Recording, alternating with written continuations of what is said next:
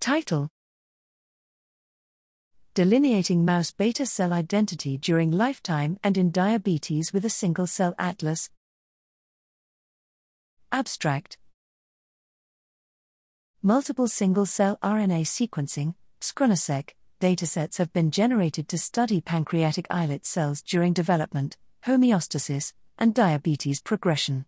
However, despite the time and resources invested into the past SCRNA-seq studies, there is still no consensus on islet cell states and associated pathways in health and dysfunction, as well as the value of frequently used preclinical mouse diabetes models.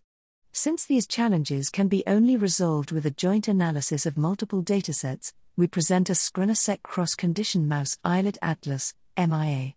We integrated over 300,000 cells from 9 datasets with 56 samples, varying in age, sex, and diabetes models, including autoimmune type 1 diabetes, T1D, model, NOD, glucose/lipotoxicity T2D model, DB/DB, and chemical streptozotocin, STZ beta cell ablation model.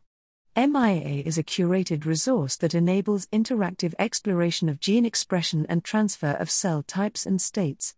We use MIA to obtain new insights into islet cells in health and disease that cannot be reached from individual datasets. Based on the MIA beta cell landscape, we report cross-publication differences between previously suggested marker genes of individual phenotypes.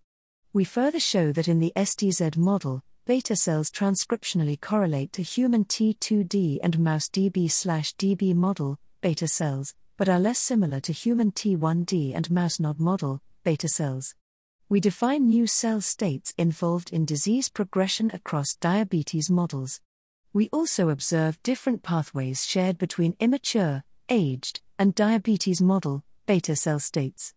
In conclusion, our work presents the first comprehensive analysis of beta cell responses to different stressors, providing a roadmap for the understanding of beta cell plasticity, compensation, and demise.